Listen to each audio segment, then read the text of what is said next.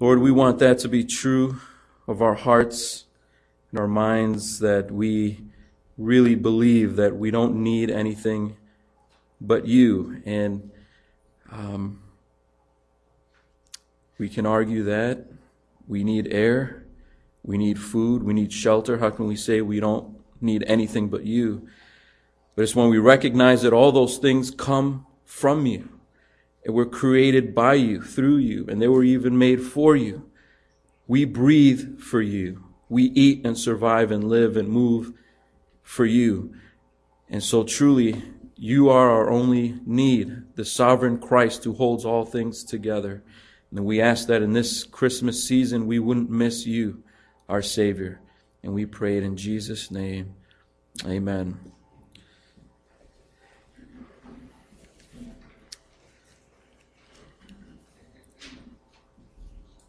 I want to talk to you about the power of numbers.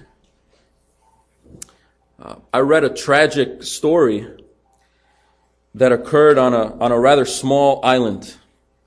While the natives were preparing for a yearly festival that they would celebrate annually, 2,000 crazed island natives assembled to crash a barricaded door. They didn't have weapons, they didn't have knives, guns, they didn't have tools even, but they did have numbers. And just like an army that, strikes before dawn while it's still dark, these natives gathered when the sun was not yet out that morning. The people behind the barricaded doors, the people that barricaded the doors, even formed a human chain to try to show like, hey, you're not going to get through here that easily. They even hired men for protection, professionals that made a living out of securing situations like this, and professionals that were paid to dismantle natives who threatened basic civility. But none of that, the barricade, the hired men, none of that worked. There came a point where the fearful barricaders, they just had to open the doors. They were breaking anyway. They were almost literally coming apart. And the flood of people charging in broke through the human chain. And one man about my age was trampled and crushed by the wild crowd. The yearly festival that they were preparing for was Christmas. The island was Long Island, New York. The barricaded doors belonged to a Walmart.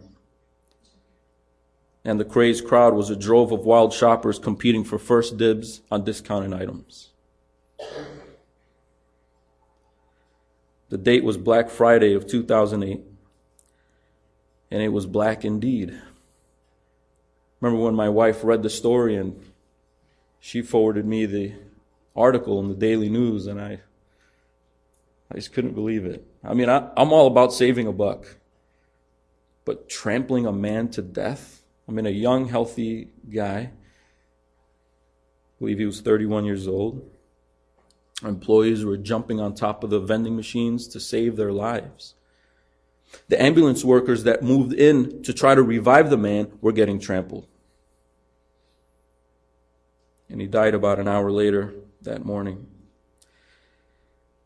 I think it's a story that illustrates many things about our society, but I want to focus on one thing in particular. And that's one thing that Jesus made abundantly clear in his ministry, and it's a warning. And you find that in Matthew chapter 19. Matthew chapter 19, if you turn there with me, we'll read it together.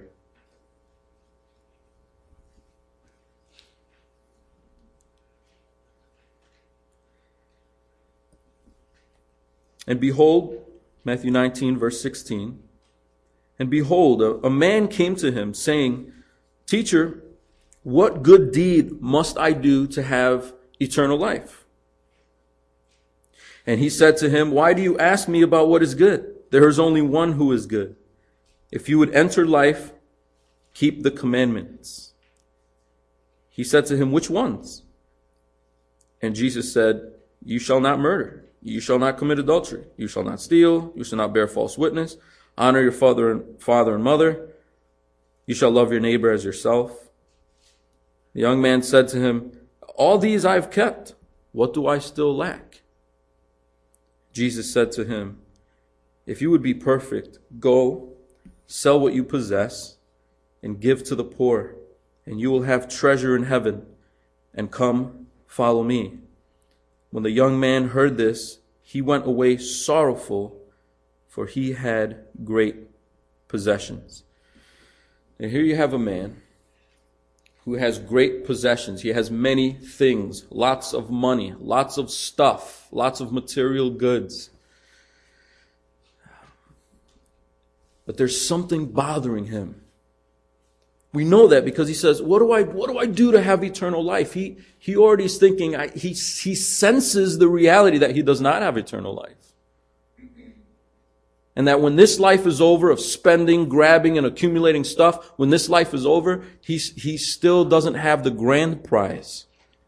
He knows it. So he asks Jesus, hey, how do I get eternal life? Jesus kind of senses the fact that this guy doesn't get that eternal life is through him, the person. So that's why I asked him, why do you call me good? You know there's only one that's good, right? In other words, are you saying I'm Messiah? Or are you just asking me like I'm a rabbi? And Jesus kind of just lets that hang there for a minute, and then he goes into it. And he says, well, here are some of the commandments. Obey your mother and father. You should not kill. You should not commit adultery. Love your neighbor as yourself. Maybe the guy cut him off and just says, well, listen, I've done those things. I've done those things. What do I still lack? See, he still knows. He wasn't going, oh, I did those things. Check. Okay, no, he knows he's lost. He knows he's lost. But he's looking at the list that Jesus is giving him. He's going, no, I got that. But what do I still lack? What do I still lack? And so Jesus explains to him. He said, if you're going to be perfect, take everything that you possess, give it to the poor, and come follow me with this band of poor people. And without a response, he just turns away sad because he knows, I can't have eternal life. I can't have eternal life because in order to grab eternal life, I've got to let go of the temporal life. And I can't because I worship the temporal life. I can't grab God because I grab money. And Jesus is saying, if you want to really grab a hold of God, let go of this other God that you worship. And he walked away sad because he just admitted to himself that he can't. And so his question was answered. And he sees how he can attain eternal life. You have to become perfect as the Father is perfect. God has to so radically change you that Jesus is truly in the first place. He's truly king. And this guy had two kings vying for the same throne of his heart. And the king in charge was stuff, things, riches. As Matthew puts it, great possessions. What's odd about this passage, it sounds like Jesus is teaching you could be saved by works. Keep these commandments and you'll have eternal life. But that's not what he's doing. What he's doing is he's demonstrating to him that he can't keep the commandments. He gives him some easy ones, obey your mother and father, blah, blah, blah. And he goes, yeah, I've done those things. And Jesus probably could have challenged him, wait, have you always done those things perfectly every time? No. But he didn't want to pin him there. He wanted to get to the heart of the issue. This is not about mom and dad. It's not about loving his next door neighbor. It's about something deeper. This guy worships the stuff that he has. He says, okay, you can obey some of the 10 commandments, but you missed the first one. Have no other gods before me. You missed that one. Out of the two greatest commandments, love God with your all and love neighbor as yourself. You say you've got the second one, but what about the first one? Love God with all of your mind, your soul, your strength. No, nothing else is pulling away from your unified love, passion for God. Well, he misses that one because his God is his stuff. So Jesus isn't teaching him that if he does a bunch of checklists, he can make it. He's using the checklist to show him that he doesn't make it by far. And that a sign of true internal change, God's really got a hold of you. It's when stuff does not have a hold of you. See, Jesus is not teaching it's wrong to have things. He's saying it's wrong for things to have you.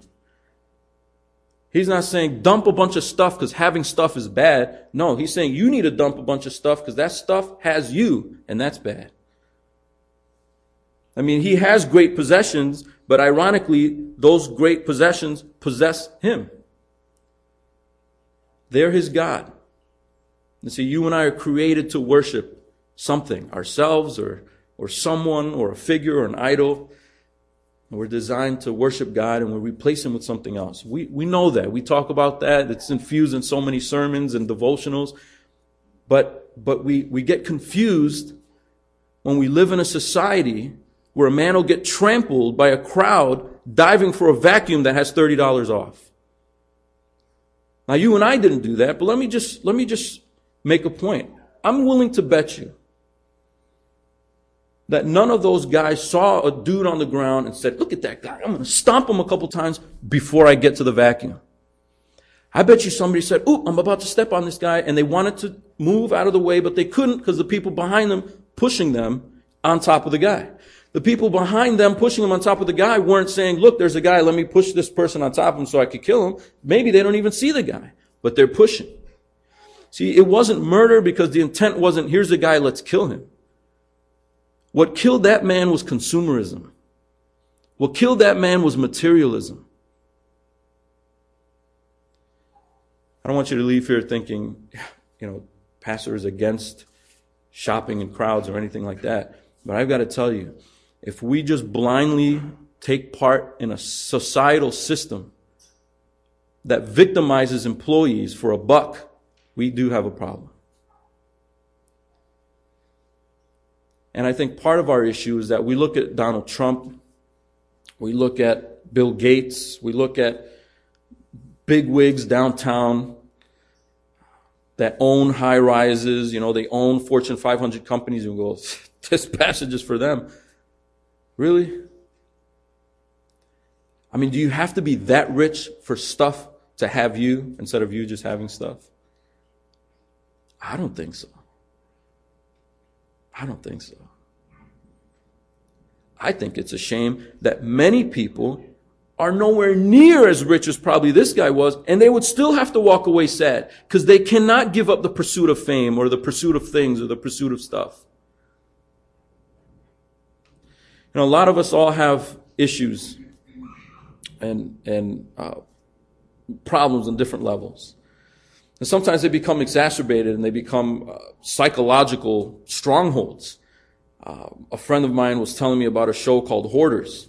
And it's like these people that they collect and they collect and they collect. Sometimes they collect one specific item, but most of the time they just collect things. They can't throw away the sweater that doesn't fit anymore. They can't throw away the dish that's broken. They can't throw away dirty diapers. They can't throw away dirty diapers. It was on my son. I don't know what the psychology is. I probably could never be a psychologist because at some point I just go, what if I just slap you? Will that stop? No. It's hard to understand what's going on behind the mind that collects dirty diapers. But like most psychological and emotional issues, they're exacerbated, they're exaggerated, but if you trace it down to a core problem, we all kind of share these things. There's something inherent in us that wants to collect, to conquer, to have stuff.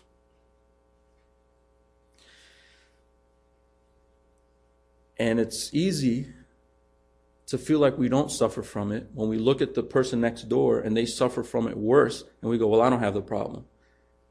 I think many times we do. We do. We have that pull toward allowing things to possess us. Jesus wanted to show this guy that he didn't just possess many things. Those things possessed him. In the intro of the sermon, I said that this story reminds me of the power of numbers. And in one sense, I was referencing the number of people, 2,000 people crashing into a Walmart at the same time.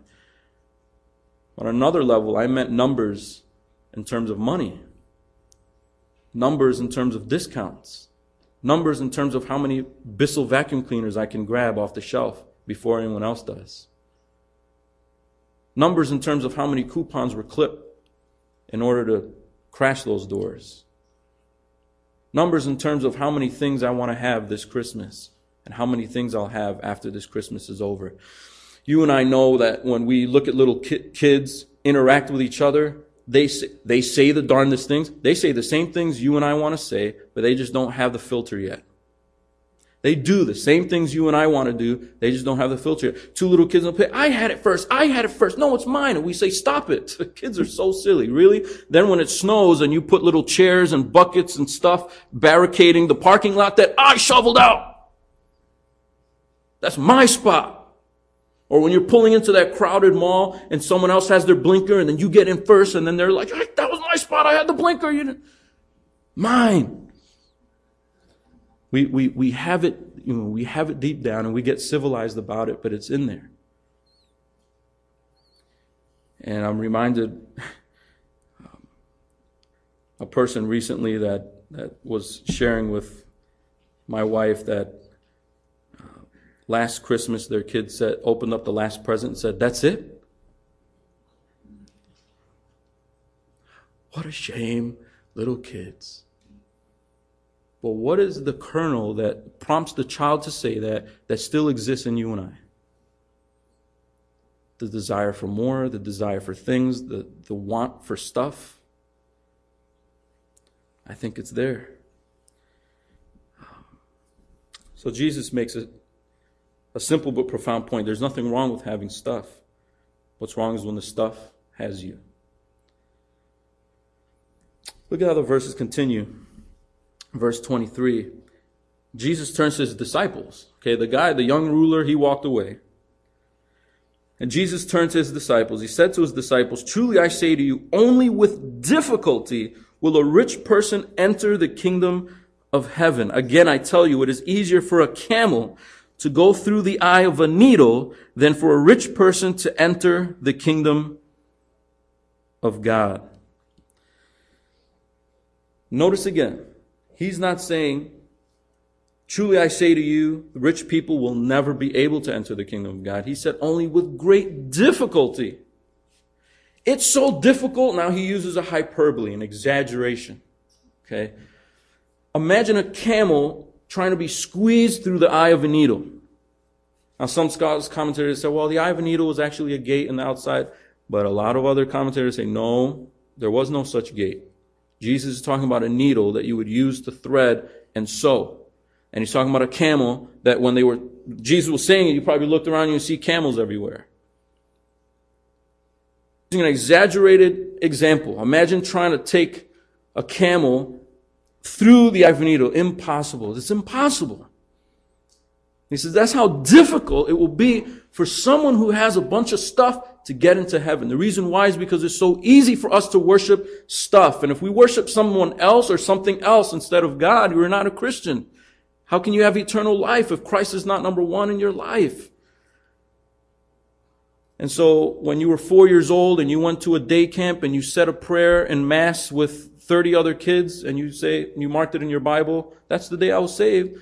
But your life is defined by being pulled away from God, disconnection from God, and really at the end of the day you worship stuff. If you were asked to give up your stuff for the kingdom, you'd have a hard time. You'd walk away sorrowful with your head hanging down because at that point you would realize I said a prayer, but I don't know Christ. You can't worship both. And so he explains that riches are not wrong. It's not wrong to be rich, but riches pose a very real danger to you. I'm not talking about a danger like your insurance is going to go up the more stuff you have. No. I'm talking about the danger of losing your opportunity to have eternal life. I mean, they're not quibbling back and forth about just religious things. The question is eternal life. Are you saved? Do you know Christ? And he's saying if people that have stuff controlling them can't take that step of faith. And so riches, things, material is not evil, but they increase the difficulty of your ability to worship. They vie for the throne of your heart that only Christ should occupy. The disciples, they were incredulous. Look at what they say in verse 25. The disciples heard this, the whole thing about the camel and the eye of the needle and how, difficult it is. Who then can be saved? Now hold on, let's pause a second. If I were writing the story, which I'm glad I didn't, if I were writing the story, the disciples would have said, hey, that's good news for us. We're poor. We poor. I mean, we were already poor before we gave up the fishing gig to follow you. Now forget it. We're following a guy that's homeless. We're following a guy that owns nothing. We're following a guy that's ridiculed by half the town. His own town rejects him. He has to bum rides off people. He has to go door to door and, hey, can I stay here tonight? He depends on people inviting him. Why don't you stay with us tonight? And feeding him. Otherwise, we'd starve. I mean, one time we were in the fields picking grain to eat on the Sabbath. That caused a big problem. And so I would think that these guys would say, whew, it's so hard for rich people to get into heaven. That means it's easy for me to get into heaven. I'm not rich. But instead, look at the response. When the disciples heard this, they were greatly astonished, saying, who then can be saved? What is that? I think that's the disciples recognizing we don't have as much as that guy. But if having things and succumbing to the lure of having stuff pulls you away from being able to have eternal life, then who of us can survive? And so you and I with our fancy cars and the radio and the cable TV and all the things that we have that here is commonplace. Washer and dryer. I mean, to us, this is just basic necessity of life, but we have things other people in the world would dream of having. We have them. There's luxury. Ooh, it's cold. A couple clicks of a button, you have heat. Oh, so hot. A couple clicks of a button, you have AC. I'm hungry. Drive through in 5 minutes, you have a 5-course meal. It's not good for you, but you have it. And I think the disciples are realizing, wait a minute, we may not be as rich as this guy, but we all fall into that trap. How then can any of us be saved? That's not possible. Because we're always going to have stuff. There's always going to be things that pull us away from, even if you give up everything, there's still going to be the things that you enjoy in life, whether it be food or shelter or whatever. There's things that pull away from our attention and focus on God. In that sense, it's impossible for anyone to be saved. And I'm really thankful for the following verses. Jesus says, he looked at them and said, with man, this is impossible. Don't miss it. This is impossible. But with God, all things are possible.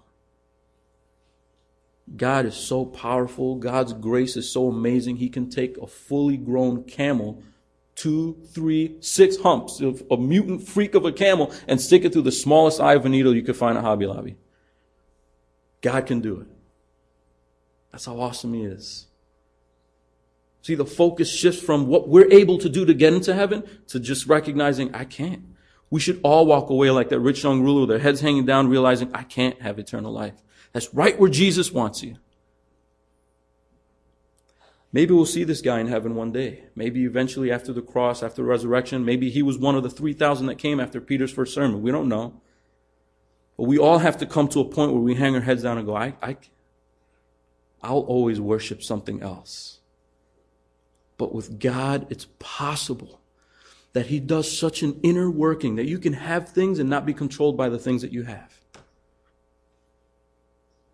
As impossible as it seems, God can do that. We're saved by His power, by His grace. It's God's power to overcome the lure of having. And God gives us what we need in order to have things without letting those things have us. That's from God. This passage finishes with a couple of verses that are powerful. Verse 27, if you read with me. Then Peter said in reply, See, we have left everything and followed you. What then will we have? Jesus said to them, truly I say to you, in the new world, when the Son of Man will sit on his glorious throne, you who have followed me will also sit on 12 thrones, judging the 12 tribes of Israel. And everyone who has left houses or brothers or sisters or father or mother or children or lands for my name's sake will receive 100-fold and will inherit eternal life. But many who are first will be last, and the last first. I'm glad I didn't write this, because if it were something I wrote and made up, I would have said, they said, we left everything, now what do we get? And then Jesus would have said, you completely missed the picture. You shouldn't have things. No, but he doesn't. He says, here's the truth. If you give up temporary stuff now, you'll enjoy eternal stuff later. And he's not just talking about esoteric feelings like joy and peace and happiness and a sort of wispiness. And those things are true. And those things are crucial and primary. But he also talks about actual reward. Jesus is going to sit on an actual throne, and they're going to sit on thrones and rule and actually judge. They're going to have responsibility. That's the 12 disciples. We don't import that to us. But then verse 29, and everyone who has left houses or brothers or sisters or father or mother or children or lands for my name's sake will receive 100-fold of what? Of those kinds of things. Things that we enjoy. God created us to enjoy stuff in the context of enjoying Him first. We're broken and we're fallen, so we replace God with the stuff that He's blessed us with.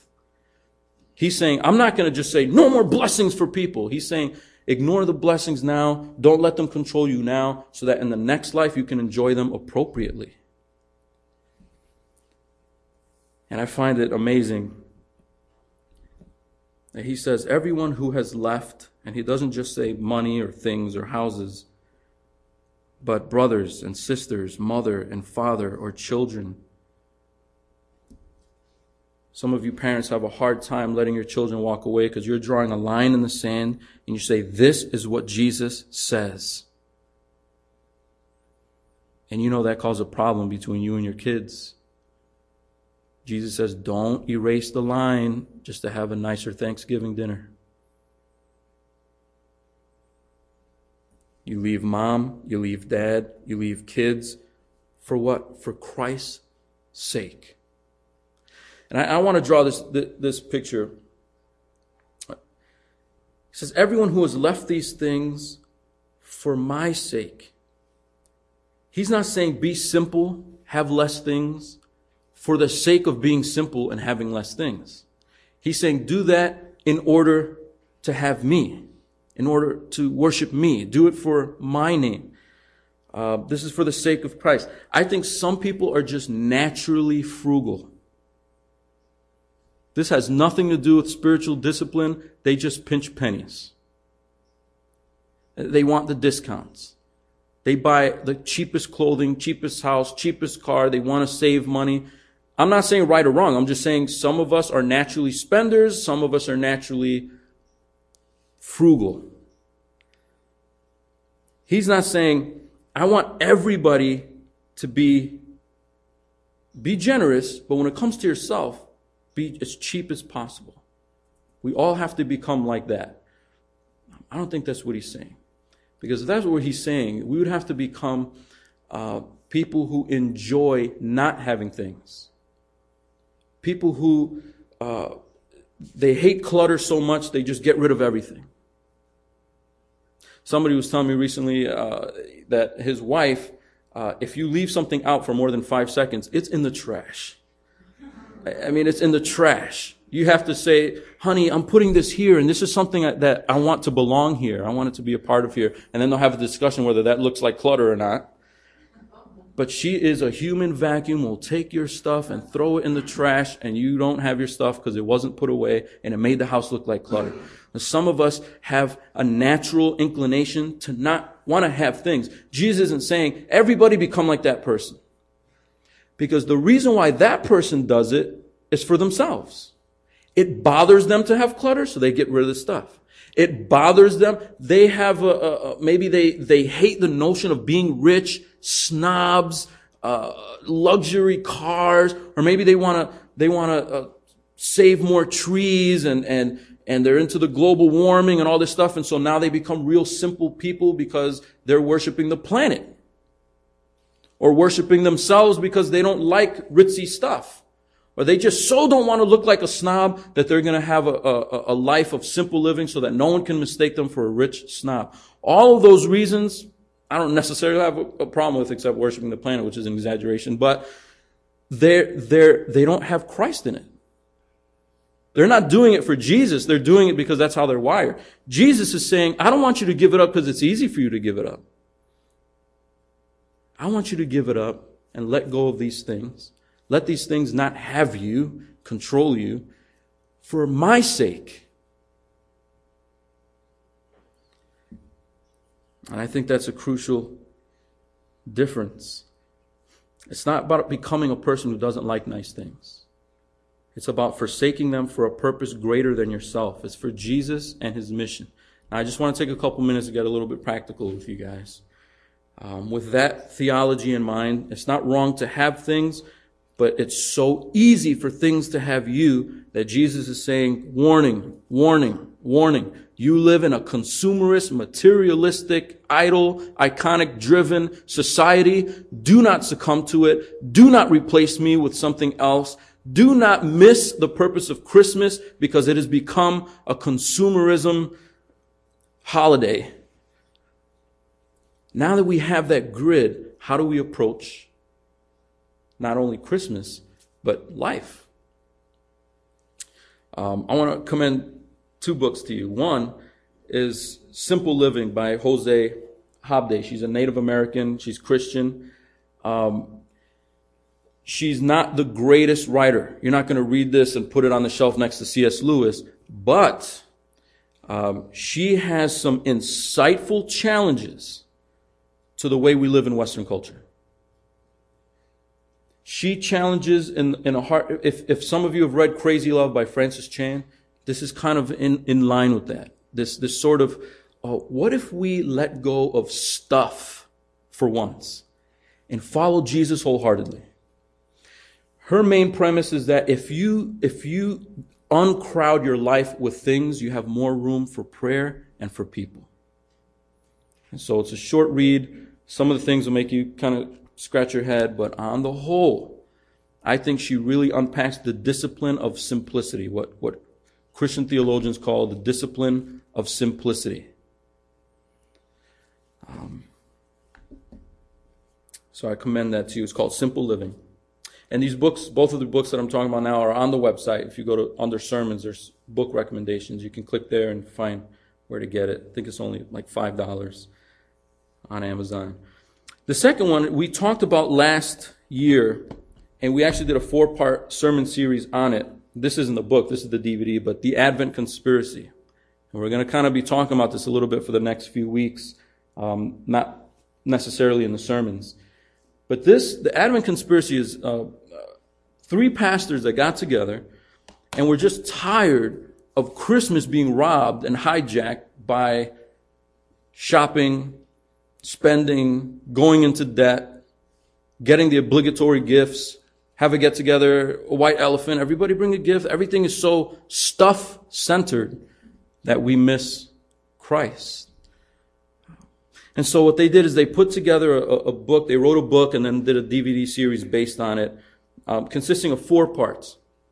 The first one is to worship fully. This Christmas, we need to worship fully. And that just goes in line with this.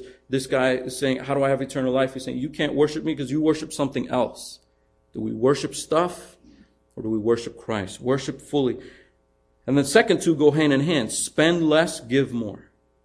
Spend less, give more. These pastors are really concerned that when we go into January of the next year, Christians all over the country are going into debt because they had to keep up with the Christmas traditions of getting everybody a gift and spending and you don't want to look cheap. And they bought me this price level gift, so I've got to get them a price level gift. And maybe some of it get so concerned about it, we keep tabs. They bought me this. Let me go online. How much was that? Ooh, that was $50. I can't get them this. It's only $20. It's based on stuff and things. And so what they're saying is, what if we spend less so that we don't go into debt, which the Bible warns us about. Don't go into debt. And what if we give more in more imaginative ways? What if we give more relationally? Time, a gift certificate for a free babysitting night so you guys can go on a movie date and we can babysit or something. And the reason why I use that example is because that'd be awesome if I get a bunch of those this Christmas. And you can look at the website online, and online they have a whole form of people putting ideas there. How can we give in ways that maybe we could spend a little bit less?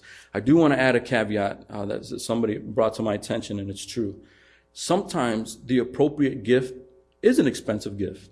I don't think these guys are trying to say never buy anything expensive. They're just saying, you just go down the list and I got Tommy, Frank, Sally, and Joe. Let me go to the mall last minute. How about a sweater? How about this? How about that? And the only reason why I'm grabbing those things is because they match the price point that family member is worth to you. You give your neighbor fruitcake, $5. You give your spouse a necklace, $500, whatever. I don't know. Just price points per person. What if we use our imagination so that everything didn't have to cost so much money? We don't have to get the newest, shiniest thing on the shelf in order to express gift giving Christmas season. Jose Habde says that in some Native American cultures, they do not wrap a gift because they feel like that adds to the mystique and the awe of the gift instead of the gift giving. And they also, in Native American cultures, understand that if you give me a gift, I might enjoy it for a while, and then I might give it to someone else. And that first party does not get offended. Their joy is increased knowing that someone else now gets to enjoy it. I think you and you re-gifted my gift? Yeah, I just didn't like it. I'm sorry. I hate you. No. When I read that, I said, that sounds totally made up. I can't even conceive of thank you, I'm going to enjoy this for a couple weeks and then give it to somebody else. Oh, that's so great. That seems so bizarre to me that I find it hard to believe that they do that in some Native American cultures. Spend less, give more. Maybe the kids could take one less toy. And you could just take a weekly walk with them for a month. I don't know. I'm just making it, but building into them relationally. Then they come home and Mom, Dad took me and we went hiking and we had sticks. $0, eternal impact. Is that what Christmas is about? Or is it about, I got 3 G.I. Joes, but there's still 2 left that I got to collect? The commercials, collect all 6, whatever. Worship fully, spend less, give more, love all. That last one, love all, is if we together can lower the focus on ourselves, we can raise the focus on those who can't even celebrate Christmas because they don't have anything. And what the organization that they promote and that we gave money to last year is Living Water International. It's a Christian organization that teams up. They're not missionaries, but they team up with local churches and missionaries in places around the globe that do not have clean water. The mortality rate is high because they have dirty water. They drink it, they get disease, they die. They just don't have pumps. They don't have wells. And so money is brought, experts are brought in to build a pump and a well to tap into clean water for the village. And so what we're going to do is I want to challenge all of us again, for those of you that were here last year, to think of ways when we look at our budget to not have to go all out on the money spending and maybe go up a little bit more on more relational ways of giving or imaginative ways, creative ways of giving so that we can save some money. And we take some of what was saved and okay, Johnny doesn't have the second G.I. Joe, but somebody else is going to get a cup of clean water. And we can talk about this as families. Like, hey, let's go on the website, Living Water International, look at some of the videos of some of these villages and how they were blessed by clean water. And over the next few weeks throughout December, we'll have specially marked envelopes so that you can write out whatever you do for the church, but whatever you feel like you're saving or you're kind of setting aside specifically for fulfilling that love all aspect of Christmas. Not just loving our family underneath the tree, but the missional aspect of Christmas. That was a mission. Jesus coming down to save people, to help people, to get the word of the gospel out to communities that will listen because we provided clean water. That's awesome. And so we want to give sacrificially in that regard by lowering what we normally spend on ourselves. I want to take a moment to pray. As we close in worship, I want us to really think about what Jesus really calls us to in Matthew 19. And it's not about rich people out there somewhere. Like the disciples, we have to ask, how do we possibly apply this? How can we possibly get through Christmas without being selfish brats? With man, this is impossible, but with God, it's possible. Let's pray. Father, we thank you that we get to celebrate Christmas, that there's a time in the year where the name of your Son is everywhere. It's in songs, it's on the radio, and while it may be ignored, while people are just sort of inoculated to it and don't even realize what they're hearing or seeing, some of them, Lord, do realize what it is, and they want it out of the airports, off the store windows. No Merry Christmas. You have to say Happy Holidays, Lord. There definitely is an attack. But for most of us, Lord, it's not the attack. It's just how familiar we've become with it all. And we don't sense the vacuum of the society that we live in, centering around money and material things. So, Father, help us to realize that we could offload all the things we want. At the end of the day, still worship things. Help us to come to a place where we're so in awe of you, so in love with you, Father, that we can have things, we cannot have things. In both cases, we'll be content because we worship you. Lord, help us to live in this society and be ambassadors of what it means to belong to an eternal life rather than worshiping temporary things. Help us to do that this Christmas, and we pray it in Jesus' name. Amen.